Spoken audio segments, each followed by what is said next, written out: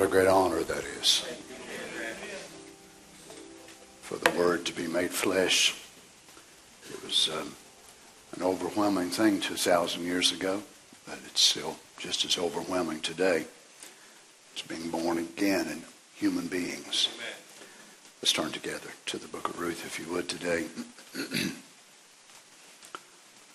Lord willing, tomorrow night we'll be having question and answers for the youth back at the Thompson Center up at Emmanuel School of Religion. Be at 6:30. Ruth chapter 4, verse 13.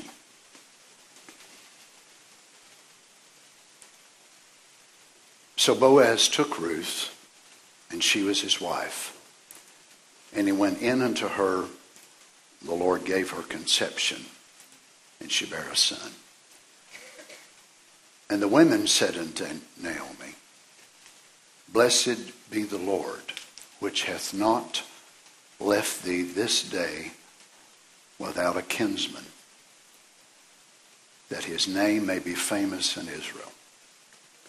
Actually, Boaz was Ruth's redeemer, but Obed was Naomi's redeemer.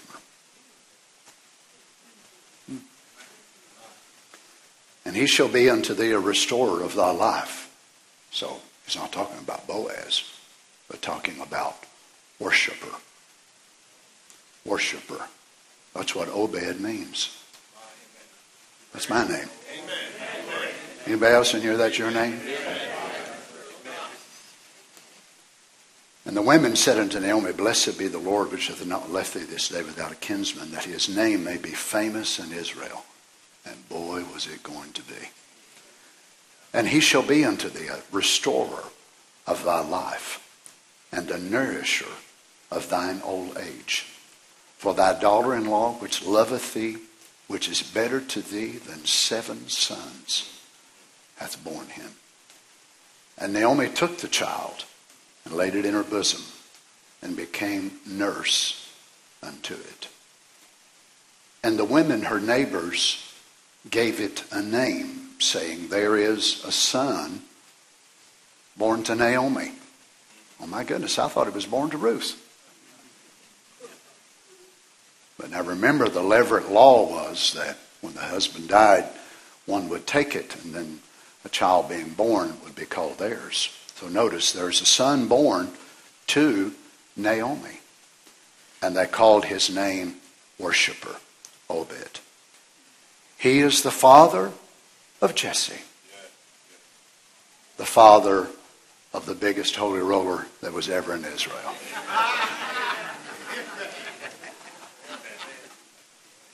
So I guess that worshiper name actually had an influence upon his grandson.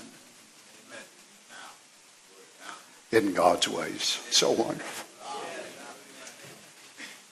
Let's pray together. Jesus, we love you so much today. Father, we ask that you would come in this place. Sanctify it with your presence. While we are gathered here, it is set aside as a place of worship, of prayer, of songs. Dear God, we ask today that you would speak to us. May your presence arrest each heart. Bring us into your great august courts today, Father, that we also can find our purpose. Who would have ever thought little Ruth would have turned into such a character? Father, we pray that you would help us. We know more than likely we'll never be like her. But what we want to be is we want to be what you made us to be. Nothing more, nothing less. Speak to us today from your word, Father. In the name of the Lord Jesus we ask. Amen. God bless you. You may be seated.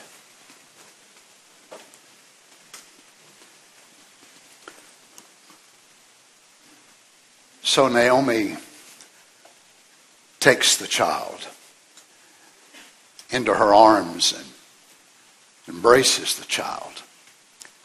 As I saw one of our grandmothers just a few minutes ago, sitting out on one of these sofas with her grandchild in her arms.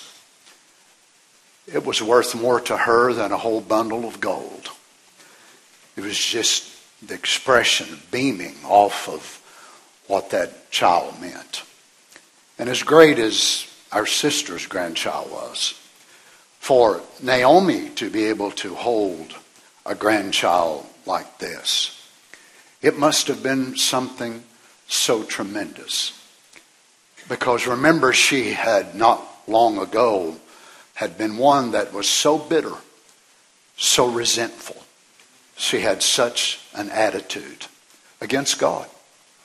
Because God, she said, had brought her back home empty. Of course, it wasn't God. It was not God that led her husband to leave. We know when the Jew leaves Palestine, they're backslid. Whenever we leave our promised land, we're backslid as well. But this empty one is now sitting here with this child. The naming of the children in that day was much different than the way we name ours, of course. They didn't go online and find the most popular baby names and be able to, try to look in the baby names book and sort through it. And sometimes I hear the names that people put on their kids and I think, what were they thinking? Anyway, that's another subject. But they looked at the background. They looked at the miracle of the birth. They would look at several different factors and they would name it from that. Didn't even necessarily mean that anybody in the family had that name. Nobody that we know of had been named this before. But the women, notice it wasn't the mother and the father that even named this child. And it wasn't even Naomi. That it would have to be, of course, upon their approval. But it was as if though the women had moved under this inspiration and that God allowed them to get a name that would be very fitting to what this boy was going to be. So verse 17 says, and the women, her neighbors, gave it a name saying, there is a son born to Naomi. And they called his name Obed. So Obed would bring great blessings to Bethlehem. He would bring great blessings to this part of the country which so far had not been very renowned and very great. Little did they know the great things that would come from this child. And it's amazing to me because Elimelech's name had almost died. Mahlon's name, Chilion, all of that whole lineage there had almost died. But God, in His grace, had given them a Redeemer. So God is going to make this name live through the lineage of Obed. Now they knew, according to Genesis 49, that Shiloh was going to come through the tribe of Judah. But there were many families in the tribe of Judah. So they didn't know which family that it was. So it could have been from this family, that family, that family, because Judah was basically a tribe, and out from under that tribe could have come many families. Even David himself wasn't sure until God revealed it to him that this Messiah would come out of David's own lineage. Little would Ruth, as a Gentile, had known that God would have brought her in. And yet we know that it was actually through David that much of the fame and the position would have been given through this Obed on down to Jesse, and then on down to David. And we know that David was one of the great men of the Old Testament. David was a type of man that whether he had a sling in his hand, or a sword in his hand, or a harp in his hand, or a songbook, he was a great man. You know, many people are not very versatile when it comes to God. They want to give God their money, but they don't want to give God their heart. And then some want to give God their praise, and they don't want to give Him their billfold. So, myself, I just want Him to have everything I've got. That way, if He can use any of it, then just take it, Lord. And if there's anything left for me, well, so be it. And if not, you just use what you want. And David was that type of a man to where that whether he had a sling in his hand or a sword in his hand, or if he had a harp and he could beautifully make music, and then he would also have a psalm book in his hand. No matter what he had in his hand, He wanted to be able to give it to God. Don't you want to be that way today? And no wonder that he was a man after God's own heart. A man that would give everything that God had given to him, and he would simply turn around and give it back. You see, many of you are searching. You're under a conquest today. You're looking for what God wants you to be and what God has allowed for you to be. And yet many people go many years of their life and they search and they search and they waste a lot of it. And they're looking. It's like they're on this quest for something that is so deep or so profound or something like that. And for many of us, we might as well accept the fact, for most of us it'll never be that. It'll just be, we'll be simple people that love the Lord. We'll live right. We'll go to church. We'll do what we're supposed to do. And we think that's not great, but it is very great. That's right, because we're fulfilling what God has called us to be. And yet there are people like David that's very unusual. They fit into the program of God in a very special way.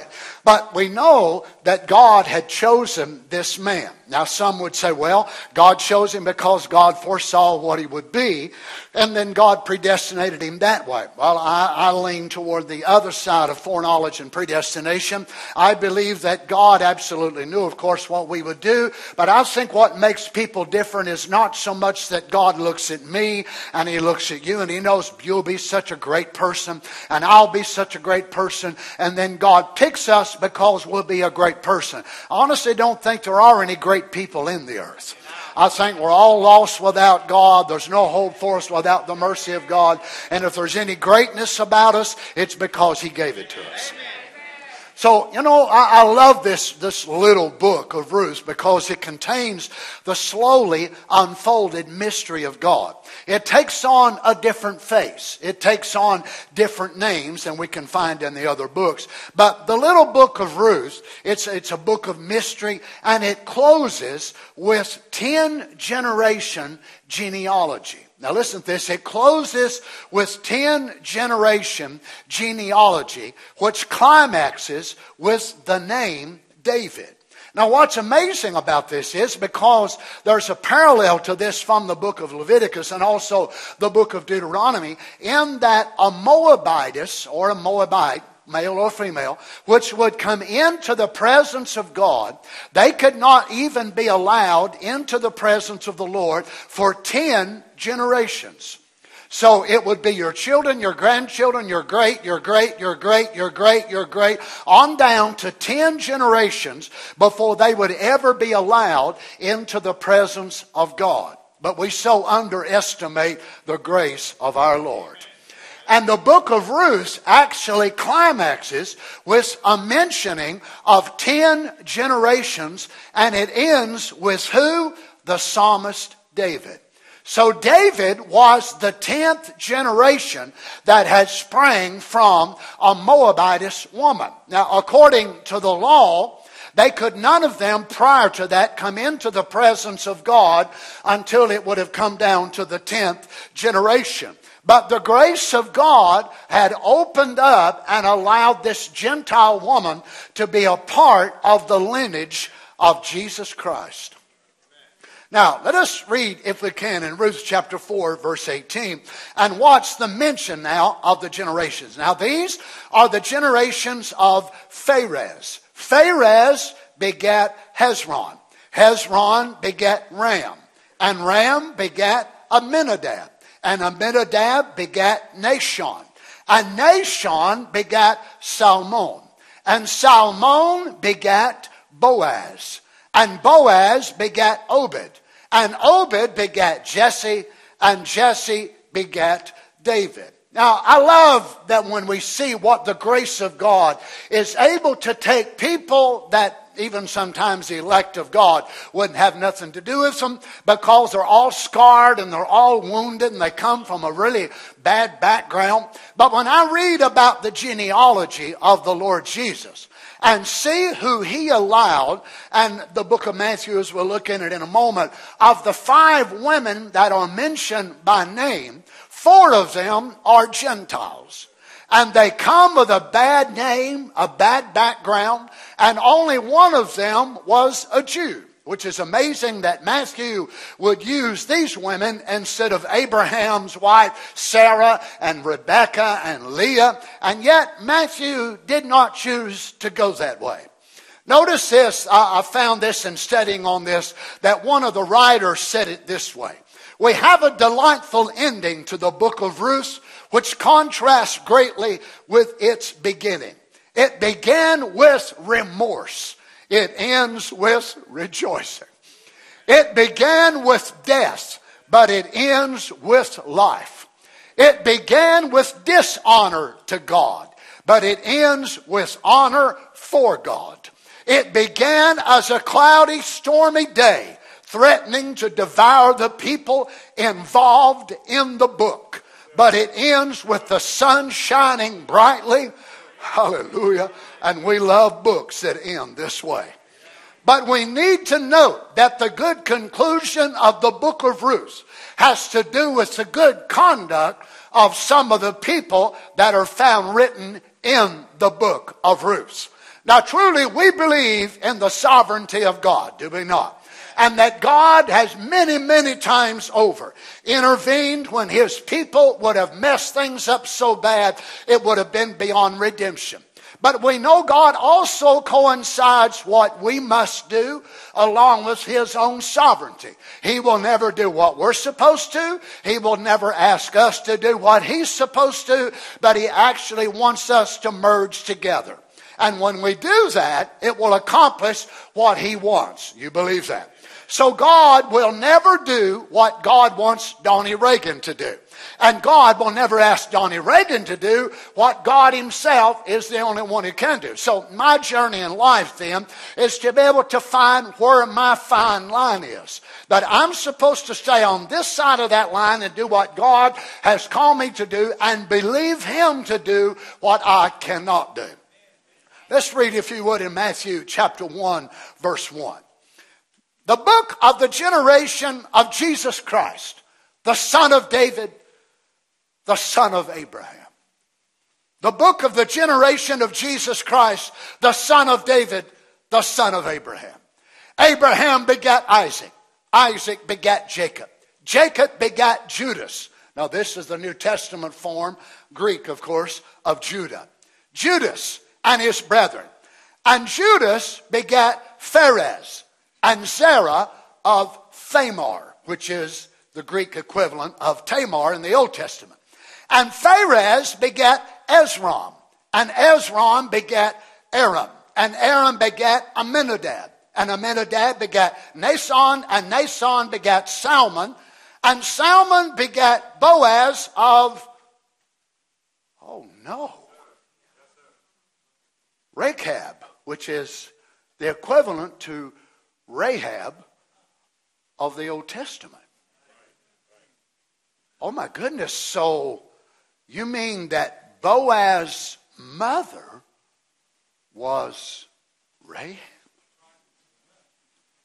Well, no wonder he had a problem with marrying a Gentile. He was raised by one. Oh, thank you, Lord. Y'all ready? This is going to get gooder. And Salmon begat Boaz of Rechab, and Boaz begat Obed of Ruth, and Obed begat Jesse. So Boaz's mother was Rahab. So there was sinfulness in the identification of 4 of these women, and all 4 of them were Gentiles. Tamar and Rahab were Canaanites. Ruth was a Moabitess. Bathsheba was also a Canaanite. So we see, according to Matthew, in the lineage of the Lord Jesus are blots on his human origin. So here the origin of our Lord Jesus' genealogy in the natural birth, you understand, the flesh line, that it was blotted by bad women. Now, as I've been looking at this for the last several weeks, And I've been studying on these women and realizing that it was one Gentile woman after another Gentile woman, looking back even at Joseph whenever he married Asenath, which was an Egyptian, and seeing on down through the Bible the slowly unfolded mystery of God. But the mystery of the Gentiles was hid in the women and not in the men. And as I began to read it, I think I just realized it for the first time, that there were no Gentile men which foreshadowed Christ in the type. But they were all Jewish, glory, all Jewish men, but married to Gentile women. So it wasn't that he got this Gentile man, that Gentile man, that Gentile man, and said, you be a type for me. But he did get Gentile women and said, you be a type for my wife. Amen. So he had to come in the proper lineage and be born that way. So here now we have a view of a different woman, and we all are familiar with her, and her name is Rahab. But let us take a little different approach to her this morning, can we? We have time for that? Joshua chapter 2 verse 1. And Joshua the son of Nun sent out of Shittim 2 men to spy secretly, saying, go view the land, even Jericho. And they went and came unto the harlot's house named Rahab and lodged there. Now, the spies wouldn't have felt as conspicuous and we'll say as obvious by going to a woman like this. Now, according to archaeological digs, they have found in the ancient ruins of this city, which is one of the oldest cities on the earth, actually Jericho, and they found that there were 2 walls. And these walls, it's been rebuilt several times, but they would vary from 12 feet to 20 feet thick. So it would be 12 feet to 20 feet thick. And it also had 2 of these walls. Then at the top of the inner wall, they would have these gigantic wooden beams. And they would span from one to the other. And people would build their houses up on the top of that wall. Now this is where Rahab lived. She lived on the top part of the wall, which is a very fitting place for the book of Joshua, Mossad. Now, for those of you that don't know what the Mossad is, or Shin Bet, these are the FBI of Israeli government. So the Mossad is a secret government action. Whenever we were there several years ago, our guide was a Mossad man. So one day we had to delay our tour of Israel because the Mossad had sneaked into Iran and broke into one of their places where they had all these nuclear technologies and all that stuff. So they sneaked in and got some information and got back out, and our guide had to be included on this update of what they'd done, so it put our tour a little bit late that morning. So here was this version of the Mossad, or the Shin Bet. So they had come in undercover. Now, they've come in because Joshua has been led of the Spirit of God, and they're fixing to take their land.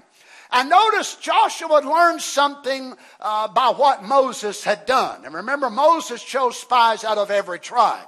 And it was the 10 of those spies that come back with a bad report. So Joshua feels, instead of getting all them voices and all them opinions, that he's going to get 2 men. He's going to get only 2.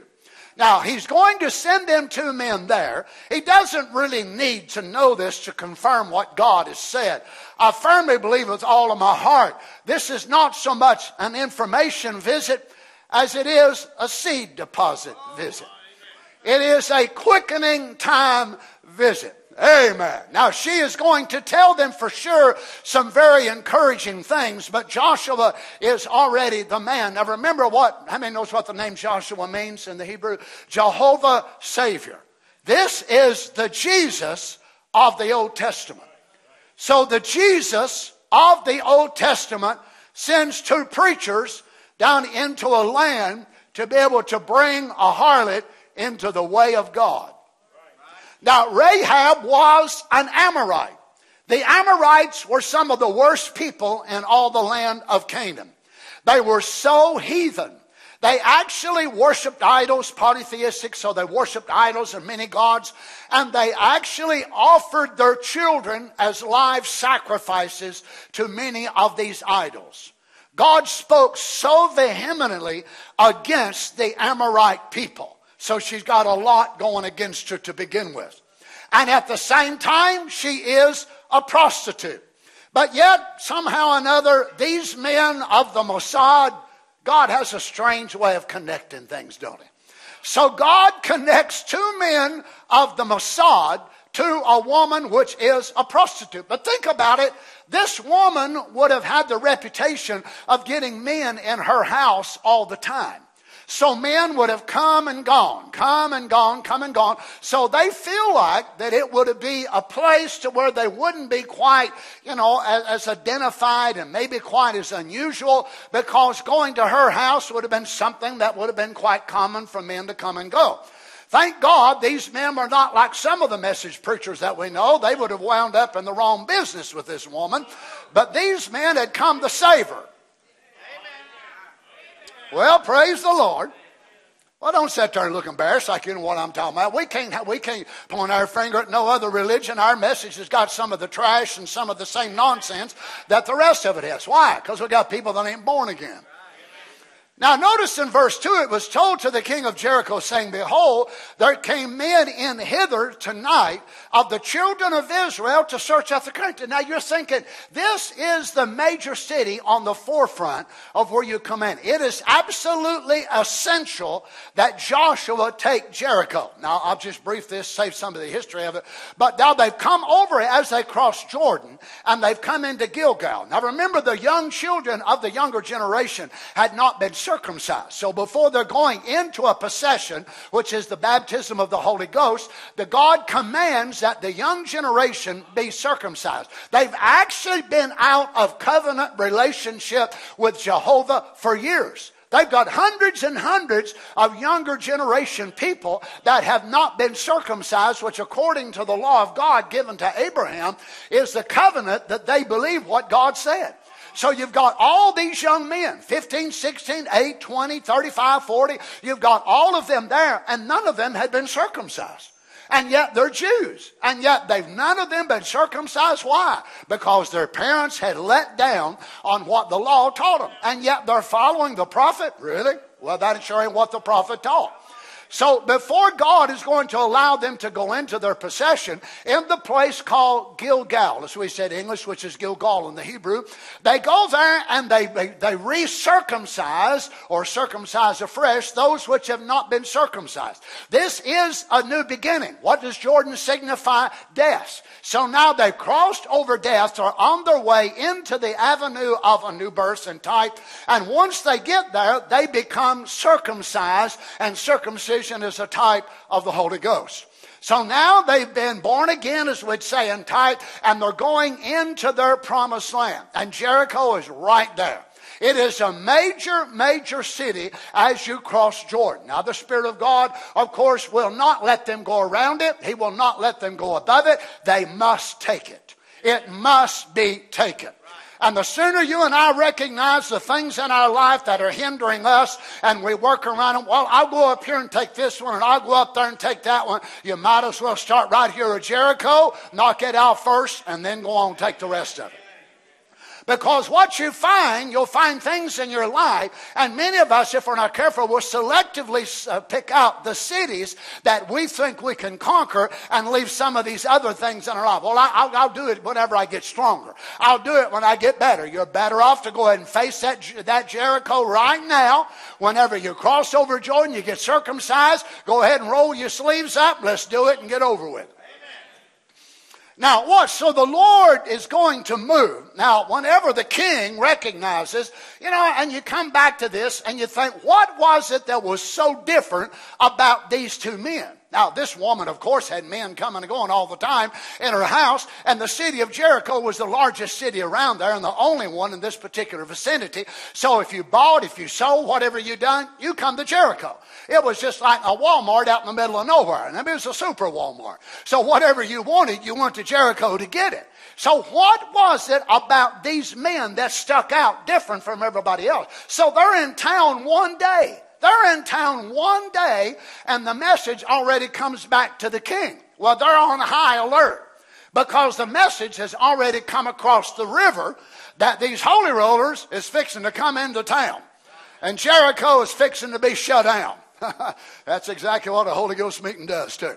Notice in verse 3, and the king of Jericho sent unto Rahab, saying, bring forth the men that are come to thee, which are entered into thine house, for they be come to search out all the country.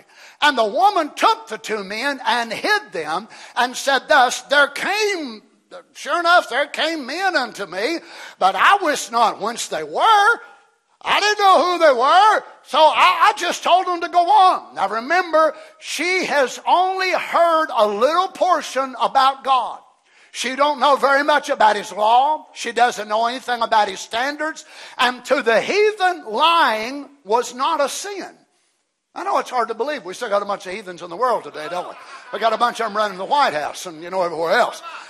So to them, lying was not a deal. So, she'll tell us in a few minutes what she's heard about God, but she knows nothing about his law, nothing about his traits, his characteristics. So it's not that God is condoning her lie. So don't get that in your mind. Well, okay, Rahab lied, so I guess it's okay for me to lie. No, it's her knowledge of what she understands about God at this present time.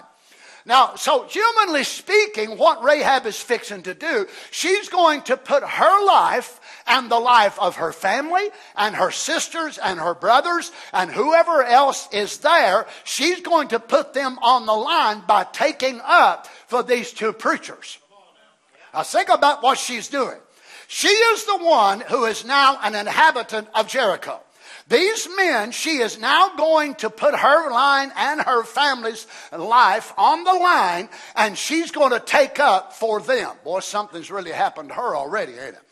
So humanly speaking, you'd think that she would have been loyal to her city, her king. Now, this may seem a little bit unusual to you, but during this time frame, these are actually city-states. So it's not like that this king was a king over a great vast empire, but it was called a city-state. So this king was the king over Jericho only. You go to another city, he'd be the king over that city. So her loyalty, you'd think, would have been to her king, to her people. This is where she got her sustenance. This is where she made her living. But instead of that, she is identified with these two holy roller preachers. She repudiated her identity of her family and her nationality. But you see, true faith cannot stay hidden very long. It'll have to manifest itself. Now, notice this. She would have been killed as a traitor if they would have caught them. Now, remember where they are. It's not like that they're in this underground tunnel somewhere. They're laying on the roof among the flax, which is laid out on the roof to dry. Now remember, during this time frame, the average house was about 1,200 square feet, basically 4 rooms. It would have a courtyard in the middle, and then it would have also, all the houses then had flat roofs, the hip roofs and all that sort of thing we have today. And they would actually, in the cool of the day, they'd go up there because it's very hot. They would go up there and they would eat their afternoon meal. They would lay there. It's a very cool place to rest. Some of them would actually sleep there in the nighttime. And they would lay their grain out there because of the heat during the day, and they would let it dry. So what she did was she took these two preachers and she laid them among the flax rods. So the flax was laying out and she laid them among them. Now all they would have had to done was come into this 4-room house, and they found it wasn't there, and then go up on the roof, which is a common thing, and they would have found them right there. They would have killed her, her mother, her father, her brothers. Everyone would have been dead. Isn't it amazing what faith does? That faith is able to recognize that God's word is true and willing to give our life for it. Come on. Is that right? How many feels that way today? Now, it came to pass, verse 5 says, about the time of the shutting of the gate, when it was dark, that the men went out. Whither the men went, I went not. Now, notice she's just lying. My goodness. Pursue after them quickly, for ye shall overtake them. And she brought them up to the roof of the house and hid them with the stalks of flax, which she had laid in order upon the roof. And the men pursued after them. So here they go. They're taking the word of a lying prostitute. Right? And they pursue after them the way to Jordan under the fords. And as soon as they which pursued after them were gone out, they shut the gate. And before they were laid down, she come up unto them upon the roof. And she said unto the men, I know that the Lord hath given you the land. Now how did she know? I know. I want you to pay attention to this. She doesn't say, I guess. I'm thinking. I'm properly deducting, and it looks like to me that you all might be. How did this prostitute, a liar, prostitute, Amorite, heathen, how did she know what the children of Israel did not believe 40 years prior to this?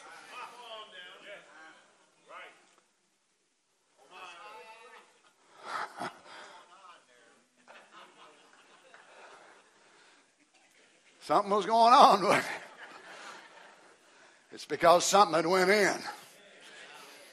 And she said unto the men, I know that the Lord, capital L, capital O, capital R, capital D, the secret name of God. Where did she hear this? Now the name Jehovah, as you know, is not the real name. It's JVHU. So they put the vowels in it and call it Jehovah. The Jew, you'll never get a Jew, even to this day, to say that name without the vowels being in there. It's too sacred. It's too holy. You look on any Jewish website and you'll find G, no O, D. They just won't pronounce it that way. It's too sacred. So where did she hear this name? That was a secret. But the things which are revealed belong to his seed. Amen. I know that the Lord hath given you the land. You know what I marvel about this woman is? That she, to speak of the future as if the past is already fulfilled, was the way the Hebrew prophets talked. To speak of the future as if though something in the past, a promise that had been made in the past, and to talk like it had already happened.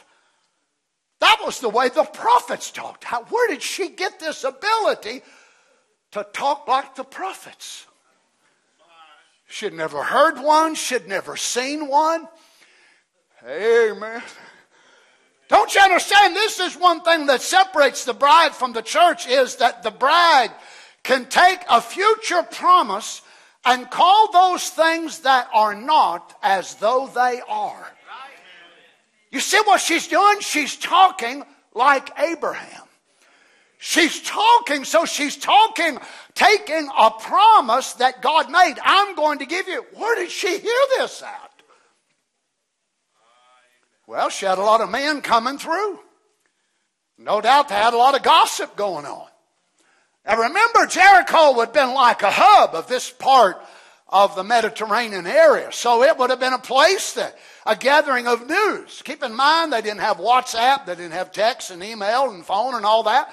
So you imagine as the people would come in, and there'd be traders in the caravans from Egypt, and there would be caravans from Babylon and from the different places, and they would merge and they would exchange goods. Not only did they exchange goods, but they would exchange news. So what's going on up in your part of the world? Who's king in Babylon now? And what's going on over in the land of Egypt? And how's the grain? And how's this and that? So they would meet and they would talk. You imagine there's some of them as they gathered in there and said, hey, have you all heard the latest across the river? I said, what river are you talking about? Euphrates, Tigris? No, Pison? No, I'm talking about Jordan. Have y'all heard that move that's going on over there? They tell me that God of theirs has absolutely done some of the most phenomenal things that's ever been. So here they come and they'd all talk about it. And there's little Rahab with a predestinated seed down inside of her soul.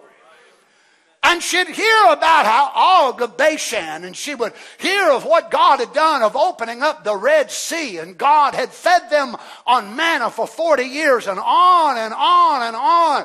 And all of this she had heard, and faith comes by, and hearing by the Word of God. So no doubt all these guys wasn't preachers that come through, but this was some of the news. And to them, they may have told it and laughed about it. Can you believe there's people that believe God can do that? Can you believe there's people that does this and that and other? And maybe should lay down at night and think about the lifestyle she was living and think of the type of person that she was and think, oh, if there's a living God out there somewhere, I know he could do something for me. I know there's got to be more than just living the way I'm living. Aren't you glad he got a hold of you the same way? You can tell by the way she's talking that she has already heard of this great person. And someone must have dropped his name along the way. The name that Abraham called him.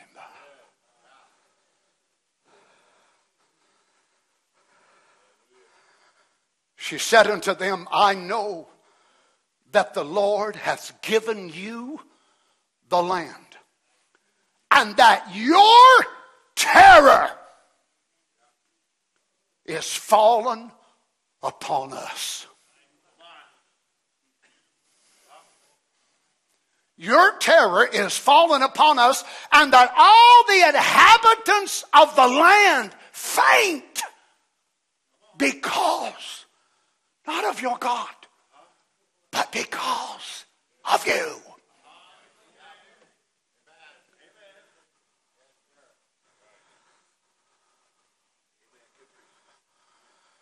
I find this so amazing because this is what the land thought about them, but this is not what they thought about themselves.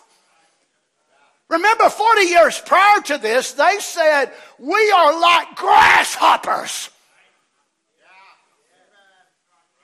But their terror and their fear had already gripped this land and gripped the inhabitants. Let me just tell you tonight, every one of you Holy Ghost-filled saints, let me tell you, in this hour of darkness of Laodicea, in the nighttime when it has never been so dark, it has never been so wretched, every devil in hell is terrified of you. Now, of course, they don't want you to believe that. They want you to be afraid of this and that and the other. And our old humanity, we all know how it is. We have to deal with fear, do we not? But the truth of it is the inhabitants of every demon and everything that's going on in this land is scared to death that one day you will recognize who you are. And if you ever recognize who you are, you'll realize miracles and signs and supernatural will not just be something that happens once every 6 months. It'll be so common to us, we'll look for it every day of our life. We'll look for the sick. Hallelujah. And we won't just believe that it has to be the preacher that lays hands on the sick. But if mama's got a baby that's sick at night and it's got a fever, that mama can lay her hands on that child and the fever will leave that child. Daddy can pray over his little children and the sickness will leave him as he mentions the name of Jesus Christ.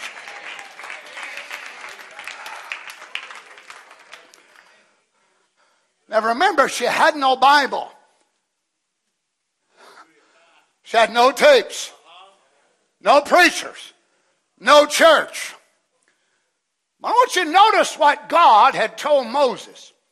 In Exodus 15:15, then the dukes of Edom shall be amazed. The mighty men of Moab, trembling, shall take a hold upon them, and all the inhabitants of Canaan shall melt away. Melt away. And she is quoting this as if though it is already come to pass.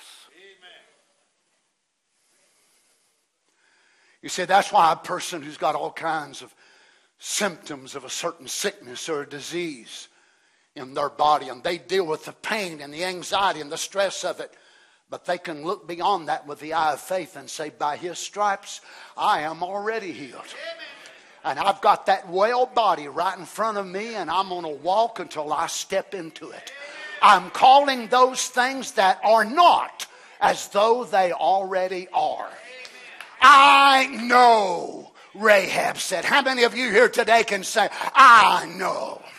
You got a sickness, a disease in your body. Can anybody say, I know I'm going to be healed? I know I'm going to be delivered. I know my family's coming in. I know my husband's coming in. I know my children are coming in. I know the backsliders are coming back to God. I'm calling it as if though it is already.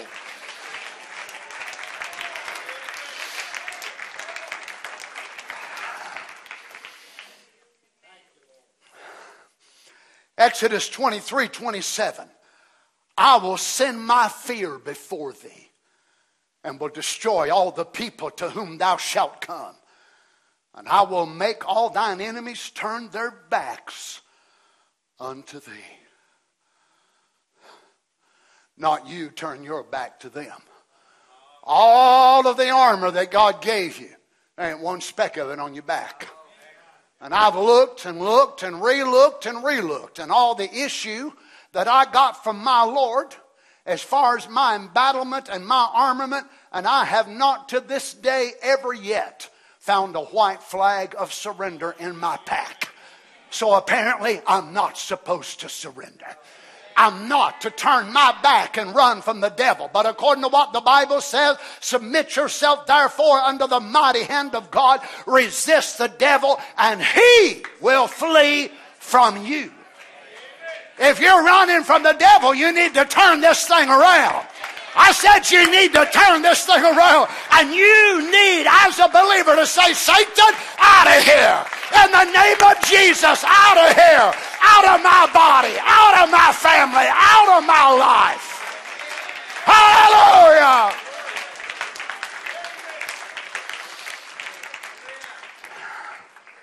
She had such a full assurance of faith, while thousands and thousands of Israelites staggered in unbelief.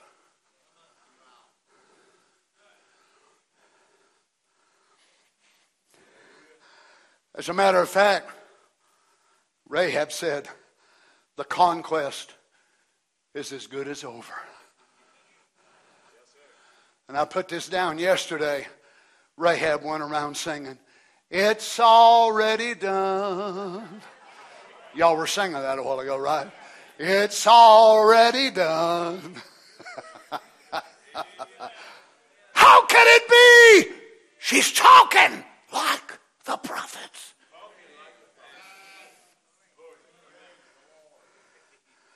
Notice in verse 10, Joshua 2:10. For we have heard how the Lord dried up the water of the Red Sea for you, when you come out of Egypt. Now remember, when was this? Day before yesterday? 40 years ago. And what ye did unto the two kings of the Amorites that were on the other side of Jordan, Sihon and Og, whom ye utterly destroyed. And as soon as we heard these things, our hearts did melt. And I'm not sure who the we is in this verse, but I know it wasn't everybody in Jericho. And I know it wasn't all the Amorites. So the we must have been her and her family. And you see, some people want to act act as if though we as bride have the ability to make other people bride. Well, I'm claiming this one, that one, that one. They're going to be bride because I say so. There's only one person that could do that, and that's God. So her family not only was just there, and they lived any way they wanted to, and then they just was there. You know, they just kind of there. And because she believed they all went with her, there was a we going on. Well, praise the Lord. We. You imagine us that sat around at night and that talk about it. Miracles that had happened 40 years ago. They hadn't even seen one themselves. She had never seen a miracle. But still rejoicing over what God done 40 years ago. Our hearts didn't melt. Neither did there remain any more courage in any man, because not of the angels, not of the cherubims, and not because of God, but because of you. For the Lord, your God, He is God in heaven, above, and in earth beneath. This is not Amorite theology. This is not Hittite theology. They believed in a multiplicity of gods. They had many, many gods. They believed there was gods of the mountains, gods of the valleys, gods of the hills. I'm so glad I just got one. No matter what I'm going through, He's with me all the time, everywhere, anytime I'm there. Oh my, so they believed in so many gods, but she come with the crowding of this revelation and said, your God. Notice, she makes Him so personal. He was not an impersonal being that didn't care, but the Lord, your God. He's not just Lord, but He's God. The Lord, your God, is God of the heavens. They believed there was many gods. A God of the heaven, a God of the earth, a God of this corner, a God of that cornfield, a God of that bean field. But she said, I have come to the place I've recognized your God is God over everything. Wow. Where did she get this?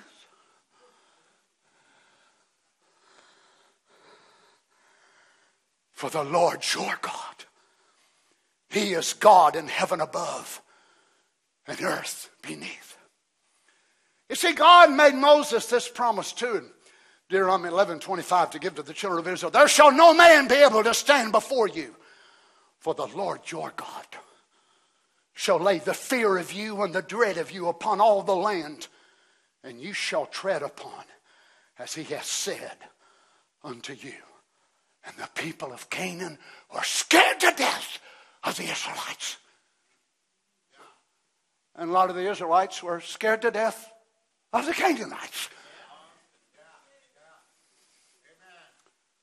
Now, not because God told them to be, but because of their own human fear. I hate fear. I hate fear. I'm not talking about the fear of God now. I'm talking about my human fears. Anybody got them beside me? Of course you do. I hate it. I hate it. It's not natural for us as the children of God to experience the type of fear and trauma that we deal with in this life. I hate it. It paralyzes us. You know how it is whenever God will do something for you, and sometimes your own fear will make you afraid to turn in a testimony. If you testify about it, you'll get it back again next week. Because you know Sister so-and-so did. You better not do it. The Lord healed you. Oh, you better not say nothing about it. Because if you do, I'll come right back and I'll do it again. And then say, well, maybe I'll wait for 6 months. Maybe I'll wait for a month. You need to testify. But Brother Donny, what if it comes back? Keep right on testifying. It's only the devil trying to take back what God gave you.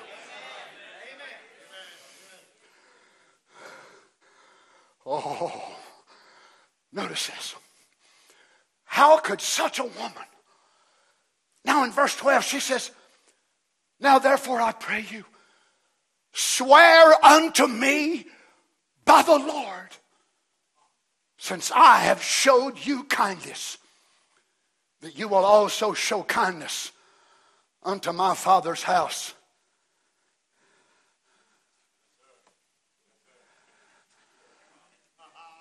And give me a true token. I know the Bible says it's a cord, but Carol just didn't happen to have a cord in her sewing room.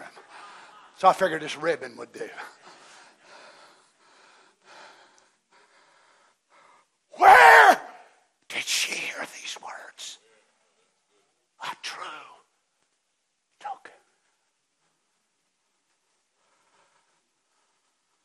God knew thousands of years later he would give his prophet a sermon to preach called a token.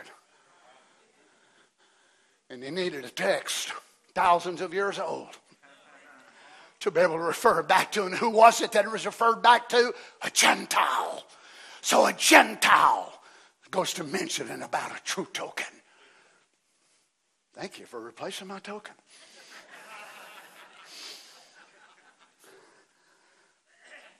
Give me a true token.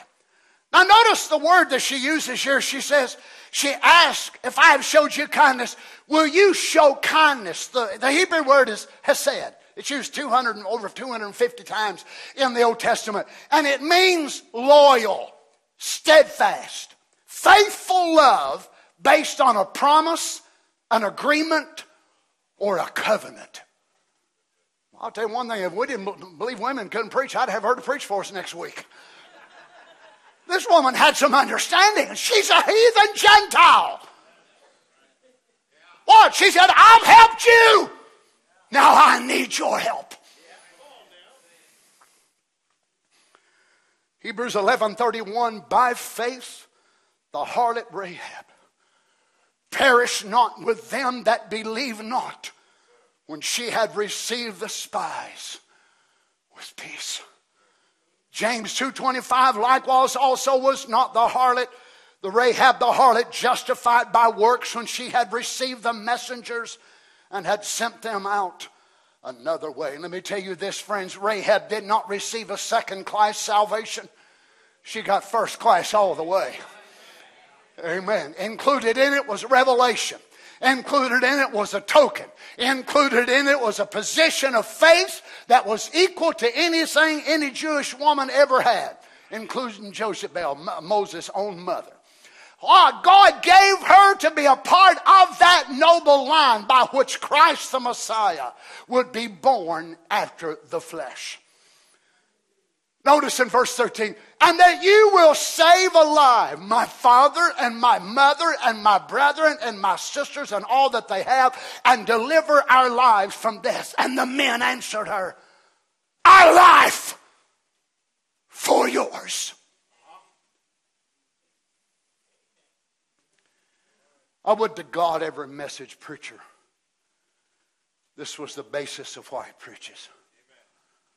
I wish this was the basis of why every evangelist, every pastor, every preacher preaches. And he's willing to put himself in this position.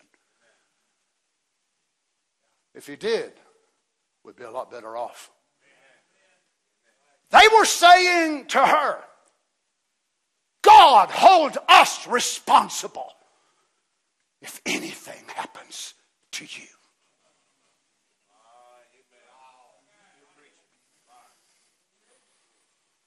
Let me just tell you today, friends, I'm not here because of my health. I'm not here as a preacher because I wanted to be.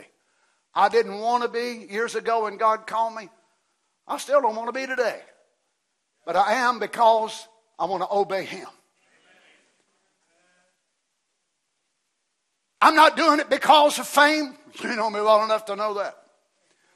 I'm not doing it because I think it's a good thing to do. But I know that when I stand before God that day, I will have to give an account of what I've preached. Believe me, the visible audience that you see in our assembly is a very small portion of those who follow this ministry. I'm not talking about just me. I'm talking about the ministry of the church. The ministry of Brother Darrell, the ministry of these other brothers that are here. It's not my motive, my objective for you to follow me, to look at me. I realize when I stand before you or where I stand around the world and preach, I will be held accountable.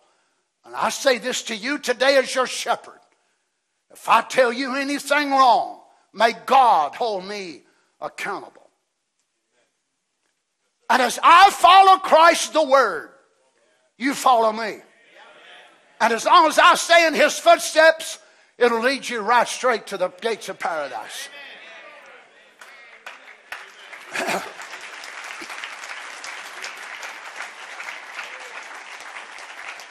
This is why with all of my heart I can give my soul's support to the message of the hour. Because I see behind this man a trail of millions of people that are not following a Kentuckian from down there in Kentucky, not too far from where Harriet I was born and raised. What I see is a man surrendered to God that had brought a message at the end time. And I believe has brought to us also a true token at the end time. Oh, you say, what if he's wrong? If he's wrong, God will hold him responsible for it, not me and you. So we follow it with all of our hearts. Amen. My life for yours. Hallelujah. You imagine as they stood there, we are responsible for you, Rahab. We will not allow you to die.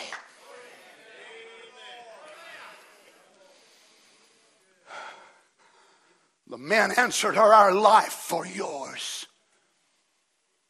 If ye utter not this our business, and it shall be when the Lord hath given us this land, that we will deal kindly and truly with thee.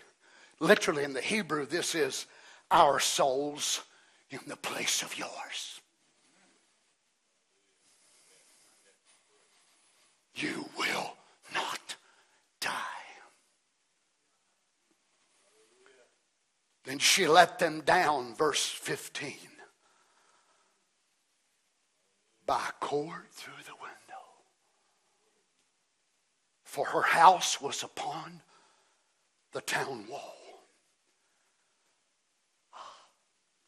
So after they preach the token message, they leave. Now, I'm not sure that I can say I understand how a woman with a cord could stand up on the top of a window and a man would grab a hold of that cord and put all of his weight, and that woman would stand up on the top there. Hurry, hurry, hurry.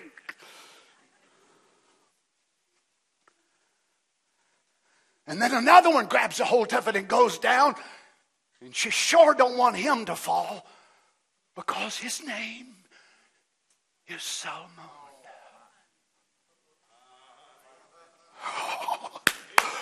Her future husband.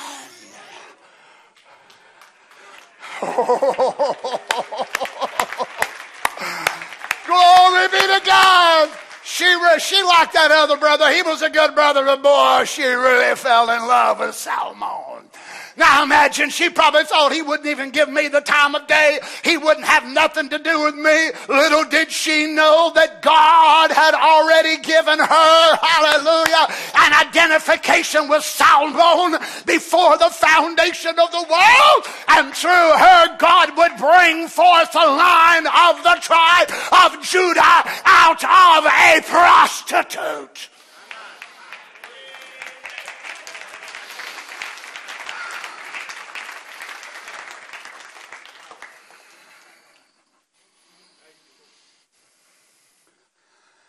And she said unto them, get you to the mountain, lest the pursuers meet you. And hide yourself there 3 days until the pursuers be returned. And afterwards you may go your way. And the men said unto her, we will be blameless of this thine oath, which thou hast made us swear. Behold, when we come into the land, thou shalt bind the line of scarlet thread in the window which thou lettest us down by. Now what if she said, you know what, I really don't think that's all required. Everybody in the city is going to see this. They already think I'm a red light woman anyway. I mean, what are they going to think now? This is some kind of new sign? Yeah, it was a new sign. It was a new sign that she had been changed. She had heard messengers from the Lord God himself. Amen. Praise the Lord. Oh my, thou shalt bring thy father, thy mother, thy brethren, and all thy father's house home unto thee. Oh, you imagine the position of the house now. It's on the city wall. So anybody that would come by the city wall, you know, they're looking and say, what in the world? That's the strangest looking clothesline I ever seen. She ain't got no, that person ain't got no clothes on that clothesline. Well, I've never seen a clothesline that was scarlet color before. Have you? Well, no, we generally make ours out of hemp and it's kind of an ivory color, you know. Well, what in the world? These people of Jericho, they are some of the strangest people I've ever seen. And the wind would come by, people come and go, the caravans out of Egypt. They wonder what that is. The caravans from Mesopotamia, what in the world is that? Every day. She said, now wait a minute. I want to be a secret believer. So what I'm going to do, I'm going to fold it up and pack it in my pocket. And that's what I done when I sat at that table. And I wasn't sure if I was going to get this far in my sermon today. So instead of laying it on my iPad, I just stuck it inside my pocket. And I thought, well, if I get this far, I'll reach down my pocket and drag it out. Well, what if she just said, I'm going to put this in my purse. And I love the Lord with all of my heart, and I believe every word that he said. If you believe every word he said, then the token will be on display. And guess what? It don't just work on Sunday morning at the Holiday Inn. It works everywhere else that you are during the week. It should be on display on vacation. It should be on display at college, at the high school, wherever you are. Put it on display, children. Let people know that you serve a living God. And you're not ashamed of him.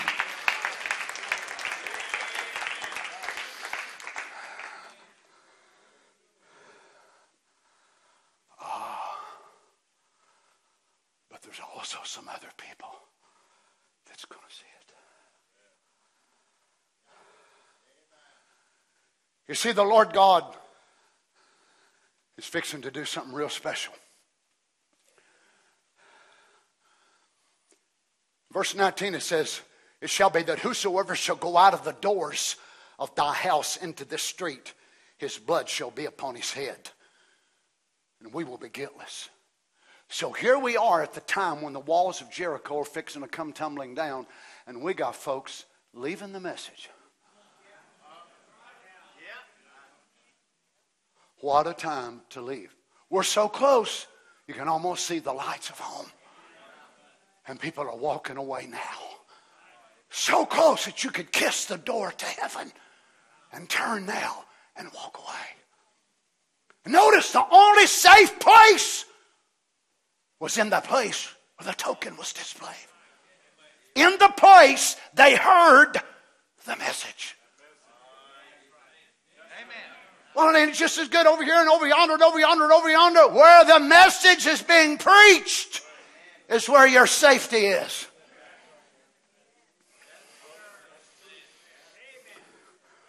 Oh my. I want you to notice this. The prophet said Joshua, a perfect type of Jesus, was true to his token sign that his messengers had preached. Joshua, when he said that, he said, don't touch that house or anything in it. It's reserved to the Lord. A Gentile, a harlot, a streetwalker. But she heard and believed, and she applied the token. No matter how stooped you are in sin or what you've done, that doesn't have anything to do. You apply that token. It's for you.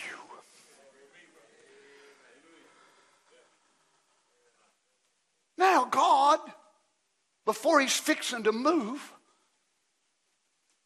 in Joshua chapter 5 verse 10, the children of Israel encamped in Gilgal and kept the Passover on the 14th day of the month at even in the plains of Jericho. Ah, I see. So they're keeping the Passover before they go in. And they did eat of the old corn of the land on the morrow after the Passover. Unleavened cakes and parched corn in the self-same day.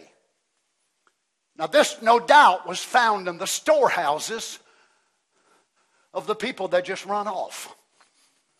God had prepared a table before them in the presence of their enemies. They was eating corn they didn't have to grow. I like it when God makes the devil feed you, don't you? Notice, it's a sign. Oh, glory to God. For 40 years, 40 years, they've eaten manna. But now they've come into a dispensational change. The productivity of the land, their land, They're not just going to live on mama's experience and daddy's experience. This is why some people are not doing very good spiritually right now. They've got to a spot to where, well, I've lived under Brother Donny. I've lived under Brother Darrell. I've lived under this one. God wants you to have productivity in your own walk. I told you years and years ago, if you don't have a prayer life, you don't read your Bible, you're going to die spiritually.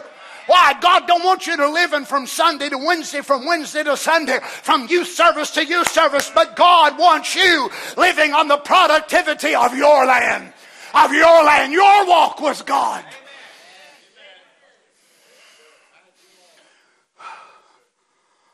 Listen to this. And they did eat of the old corn of the land on the morrow after the Passover, unleavened cakes and parched corn in the self same day. So this was the first time they'd eaten food of the crops of the land. Now on the morrow, which is after the wave sheaf is offered, they couldn't eat no fresh grain. After that, Feast of Unleavened Bread ended on the 21st of Abib at even. Exactly 40 years to the day.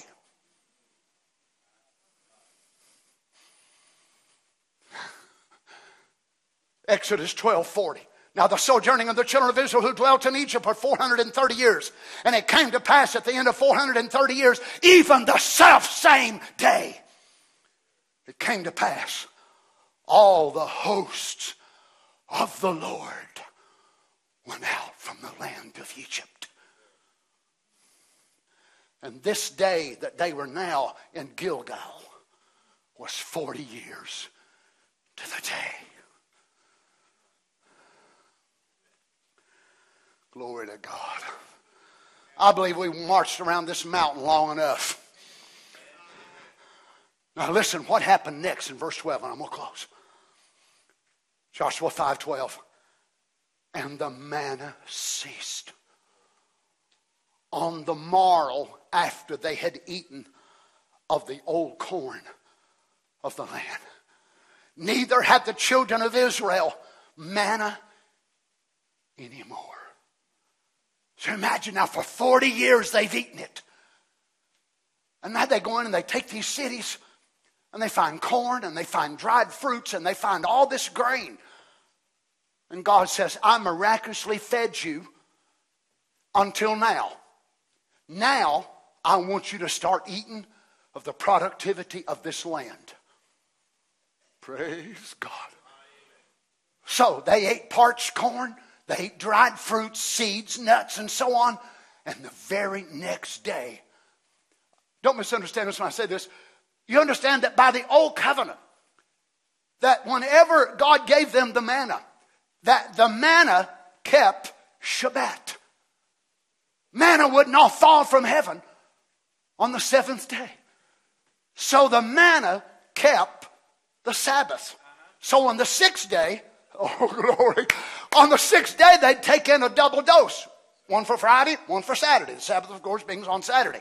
So the manna would not fall on that day. It was a holy day.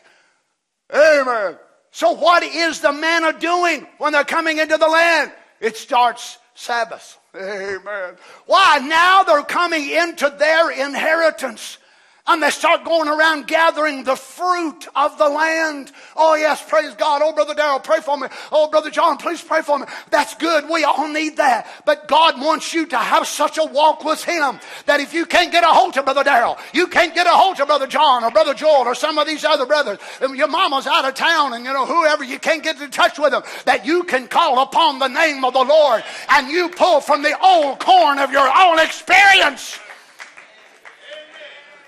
But you see, for us, probably some of them wept and cried.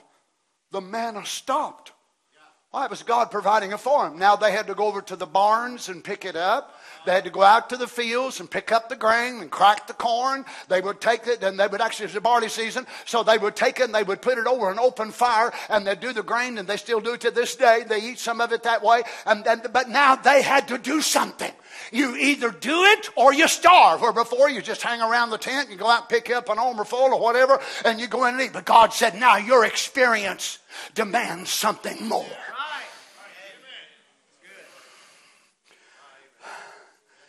What's amazing is when they were on the other side, where the 2.5 tribes wind up staying for their inheritance, while they were on the other side of Jordan, the manna was still falling. You know why? Because that ground over there was not good for gardening. It was good for pastoral. It's where they had sheep and where they had goats, real rocky. So they didn't have no good flat land. But as soon as they got over where the land was, God said, okay, everybody off the manna train. Manna's going into Shabbat. Now y'all got to start working. Oh, man, oh no, Lord. You mean I got to do something now? Yeah, you got to get off your recliner, sitting there and kick back. Well, praise the Lord. Hallelujah. Lord, bring me a moon pie. Lord, bring me a glass of tea. The Lord ain't a waiter. The Lord ain't a waiter for us. He wants us to be able to rise to the occasion and say, it's time that I get up. It's time that I get up and take my stand as a son or daughter of God, and I eat some of this old corn.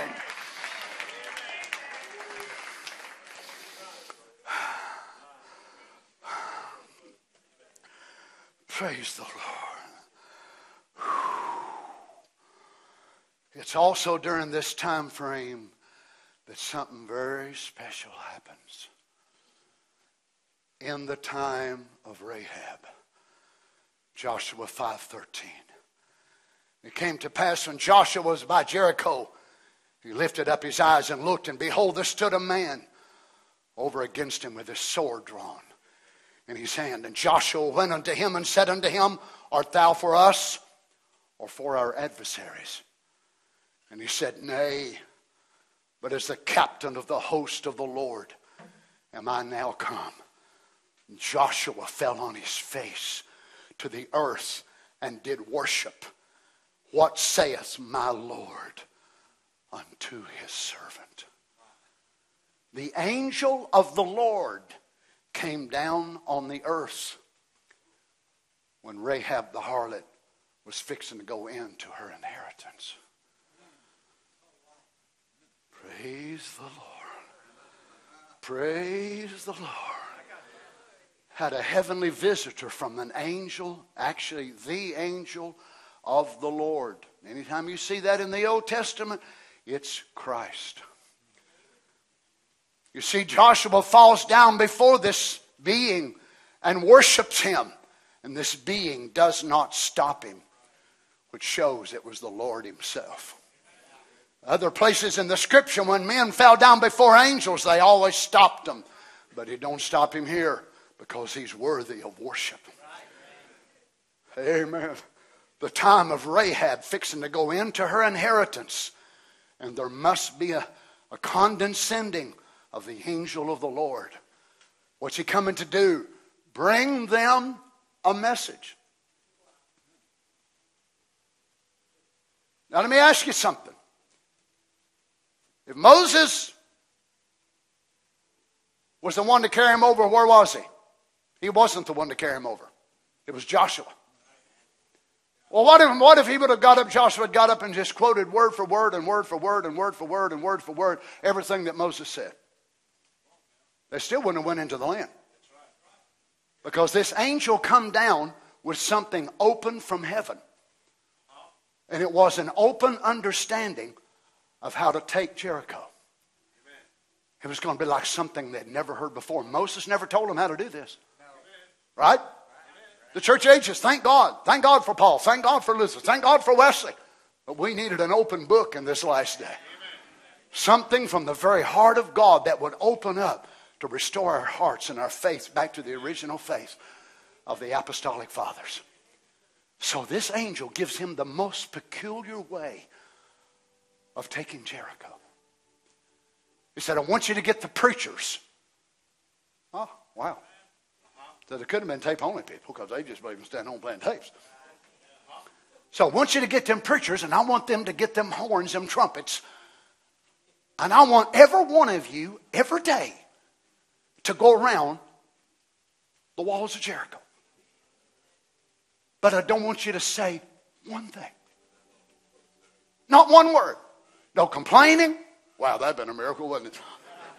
I don't like this. Whoever heard her march around the wall. I never heard no such. He said, shut your mouth. So they go around it day 1, nothing happens. 2, 3, 4, 5, 6, they don't say a thing. That's hard to get some people to do. And they're in their line. They're following behind the priest with the ram's horn. But on day 7, they go around, and on day 7, the first seal broke. Then the second seal. Then the third. Then the fourth. So on the 7th day, they can pass it 7 days, 7 times. And at the last go-around, the priests blow the horns, and the people begin to scream and shout. Amen. And when they do, the walls come tumbling down.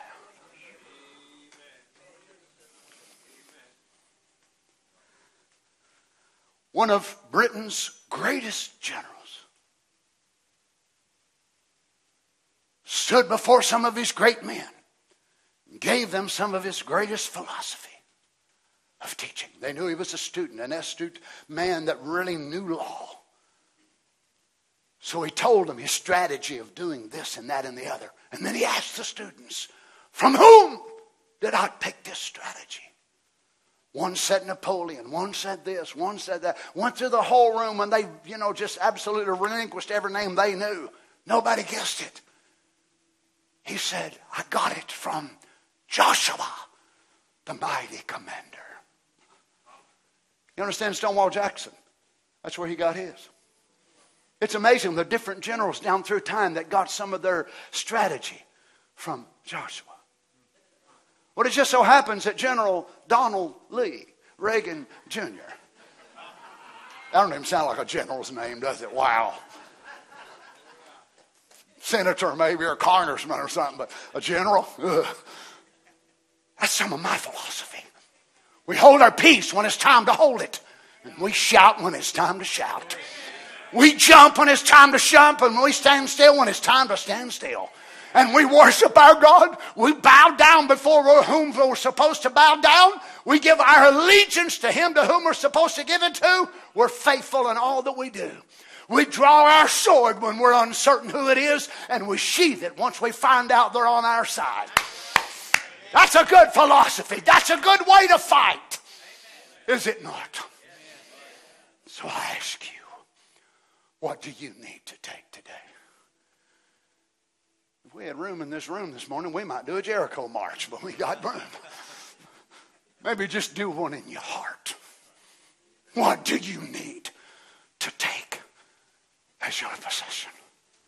Now remember, this woman lives on the wall. But them men said, if you die, we die.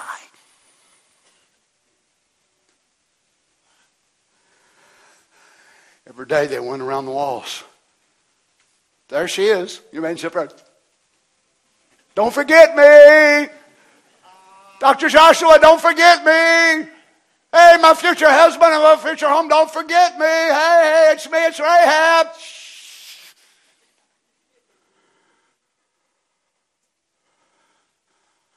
I wonder how she must have felt as they started shaking and trembling. And her mama and her aged daddy. Don't worry. The token's on display. Inflation's higher than it's been in 40 years. The saber rattling of atomic warfare is greater than it's ever been. Our government spent $300 million the last 2 weeks ago to buy radioactive pills so we can take them in case the bombs dropped. I done got vaccinated. And it ain't for flu, and it ain't for COVID, it ain't for RSV. It's the baptism of the Holy Ghost. It vaccinates me against the atomic bomb. I won't be here, I will be gone. In a moment, in the twinkling of an eye. Praise God, we shall be changed. Let's pray together. Dear Jesus, what a beautiful story. Oh, Heavenly Father, how you've hid it in your word. How we love it when the word becomes so alive.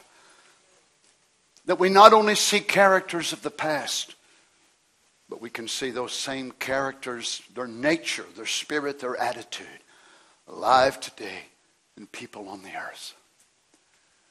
We rejoice for Rahab. We rejoice for Ruth, Bathsheba, all those others that were brought in. But oh, how thankful we are today that you have brought us in, Lord. The Jews still look at us with bewilderment and amazement. How in the world that they think they're above us. How they think God could ever accept them in. But we have accepted the atonement, which has took away our past. I just marvel that the Jews have a problem seeing the Gentiles, since the history of the Gentiles is written all through their record. But I know their eyes are blinded to it. But when we read this, we see ourselves. We see ourselves. We have a true token too, Lord. Dear Jesus, we're thankful. The world has never been in the state that it's in this morning. Trouble everywhere. Lord God, I pray you would help us. Father, we know your prophet mentioned the term cobalt bomb.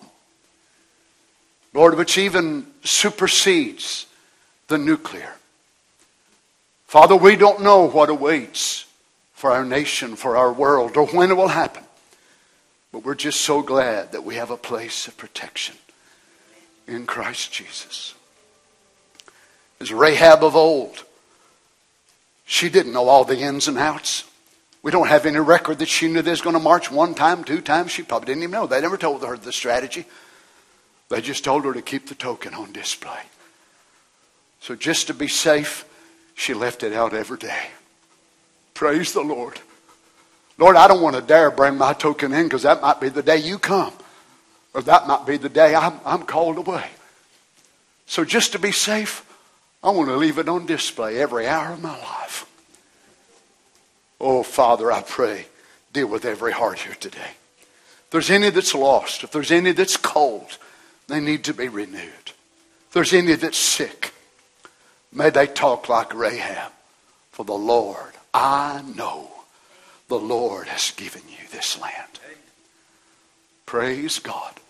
Not one of the enemy has yet been slain, but she knew it was already done. Praise God. May we look at our situations today, Father, and by those same eyes of faith, may we say, I know my Redeemer liveth. I know my healer is alive.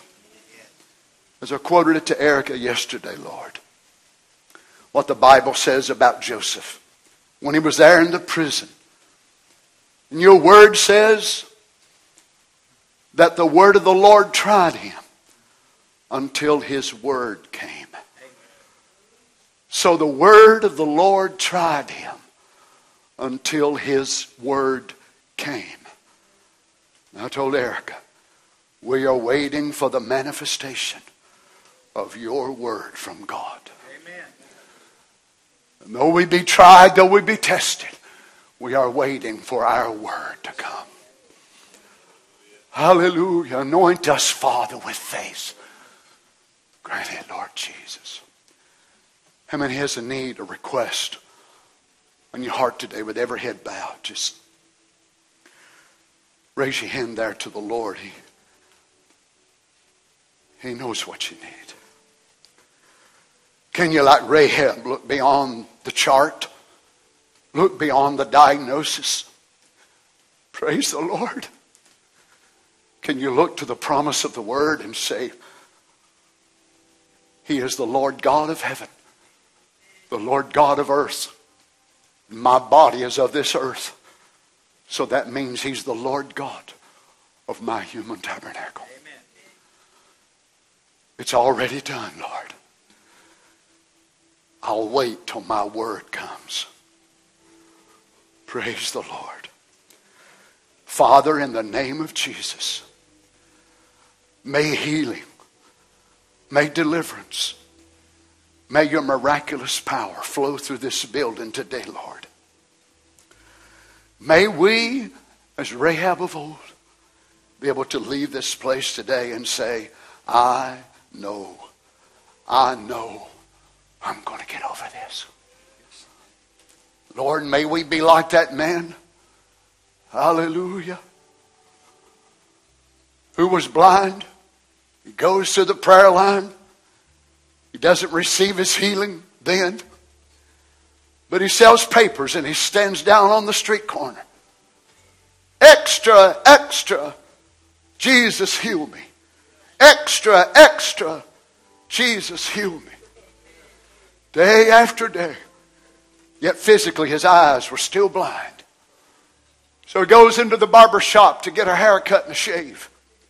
He goes in and sit down. They go to ridicule him. Hey, I heard you got healed. He said, yes. He said, you went down to that Holy Roller meeting? He said, yeah. He said, God heal me. And just like you opened up his eyes while he was sitting there in that barber chair. And he took off out the barber door, running down the street with his eyes wide open. Shaving cream on his face. Hallelujah. And the barber running after him. Praise be to God. Why? His word came. His word came. It arrived. Hallelujah. And of all places, you chose a barber chair.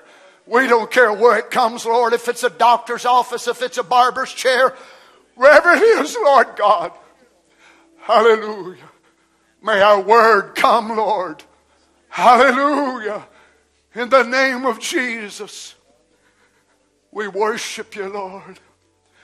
We bless your name. Hallelujah. Singing for us, Harry. May we sing, may we talk, may we believe, may we be as Rahab. We call things that are not as though they are. We speak as the prophetic utterance from God. We call those things in the future as if though they're already fulfilled. Yes, Lord Jesus. Let's sing it together. It's already done. Thank you, Lord. Thank you, Lord. Your healing, your deliverance, your peace, whatever you need today. It's over. For I know the Lord is going to give you your land. I know the Lord is going to bring complete deliverance for your husband, for your wife, for your son, your daughter. Let's worship him tonight. Right now together, saints. Oh, hallelujah, with all of our hearts. It's already done. Oh, I love you, Lord. The battle is over. The victory is won. It's already done. I'm already healed. Oh, I'm already healed. Hallelujah. I'm already healed. Thank you, Jesus. Oh, my battle of plantar fasciitis is over. My victory is won, and I'm already healed. I'm already healed. All right, let's sing it together. Oh, I'm already healed. Thank you, Jesus. We believe your word today, Father. I'm already healed. By cancer, by headaches, by migraines. Oh, the battle is over. He's won. I'm already healed. It's already done. Praise the Lord. Oh, it's already done. How many can say amen to that? Yes, Lord. Thank you, Jesus. It's already done. We believe it, Lord. Oh, my battle is over. Thank you, Jesus.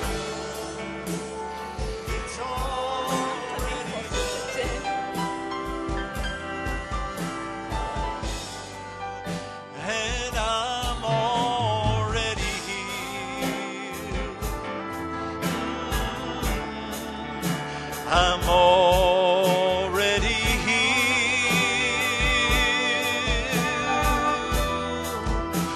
My back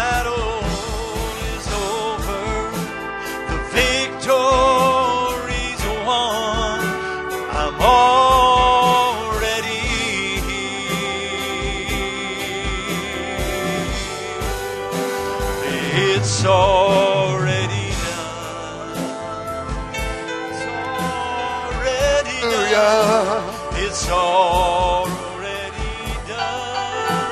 I'm gonna praise your name. The battle is over. The victory's won. It's already done.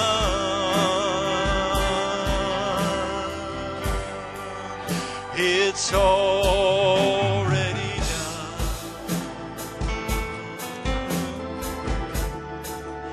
It's already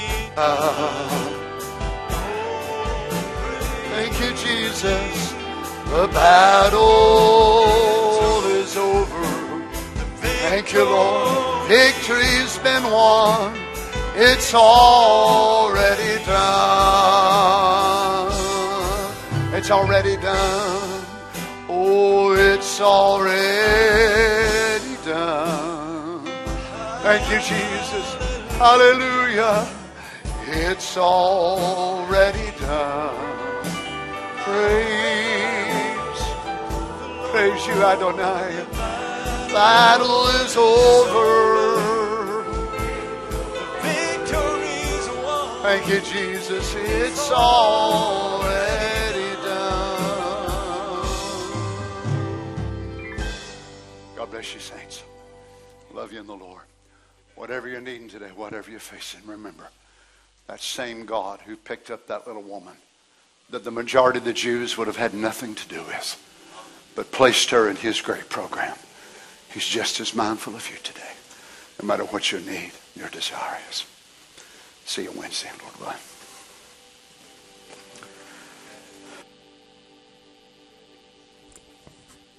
Amen. Let's sing this little chorus this morning.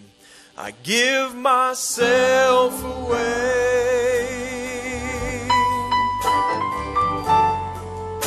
I give myself away so you can use me. I give myself away.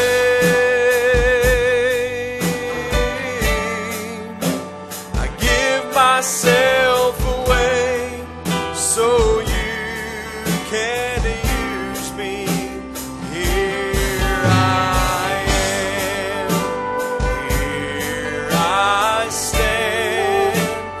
Lord, I place in your hands. Lord, I'm longing to see your desires revealed in me.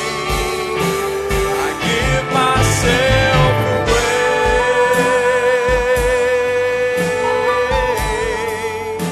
I give myself away so you can use me. I give myself away.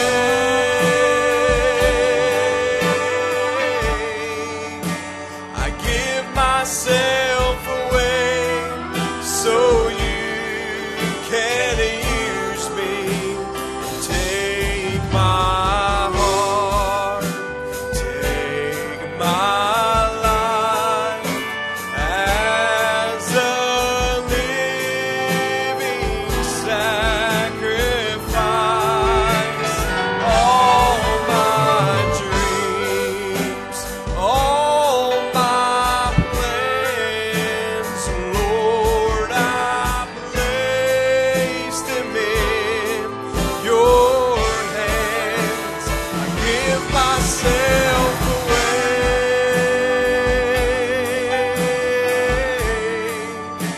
I give myself away so you can use me. I give myself away.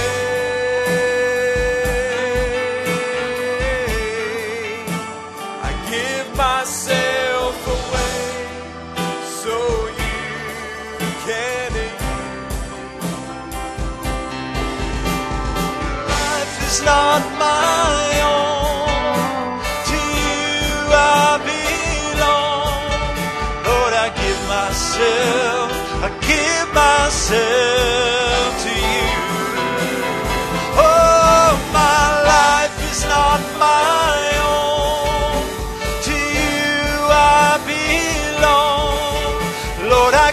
myself, I give myself to you. Give myself away.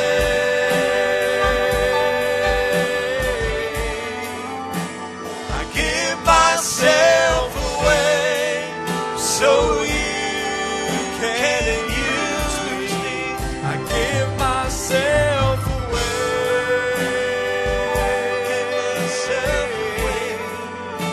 I give myself away so you can use me. Amen. Amen. Aren't you so glad that you know today? Amen. Certainly appreciate the word of the Lord this morning. Let's just sing this little song, He Came Looking for Me. Aren't you so glad that He came looking for us one day? Amen. We weren't looking for Him. Amen. But He came looking my way. Amen. Let's sing this morning as we go. Amen. Oh, one night while on life's raging sea, it looked as if I would suffer defeat. As the blackness of night closed off the light, my heart sank with fear. My desperate cry rang out with fright. All I could see was no hope in sight. With faith all but gone, I met the one who came looking for me. He came looking for me. He came looking for me. He made a way when there was no way that I could see. When I drifted so far, Jesus was near to rescue my soul and calm all my fears. Now I'm safe from all harm, 'cause I met the one who came looking for me. Oh, Satan had already picked out my grave, a plan and moved forward to put me away. I drifted so far, would anyone care that I'd soon be lost? I knew my destruction was a matter of time, but Jesus appeared and said, this one is mine. I'm safe with no harm. He walked through my storm. He came looking for me. Oh, he came looking for me. He came looking for me. He came looking for me. He came looking for me. He made a way when there was no way that I could see.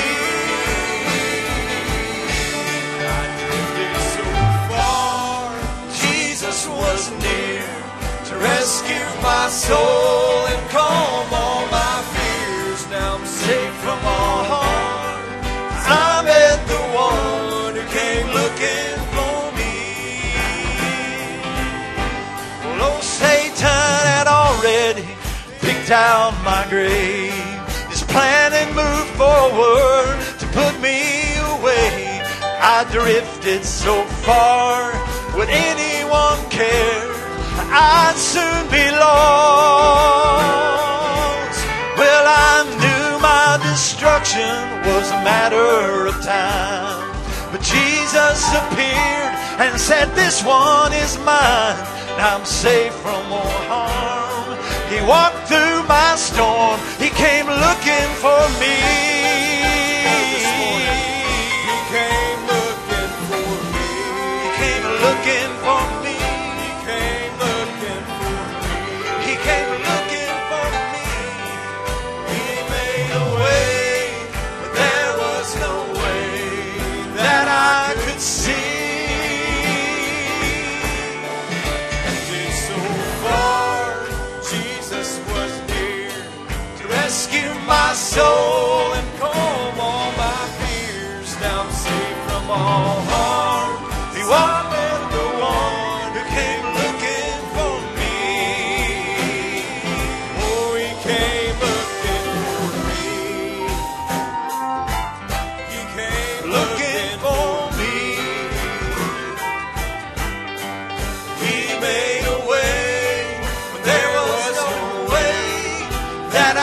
could see.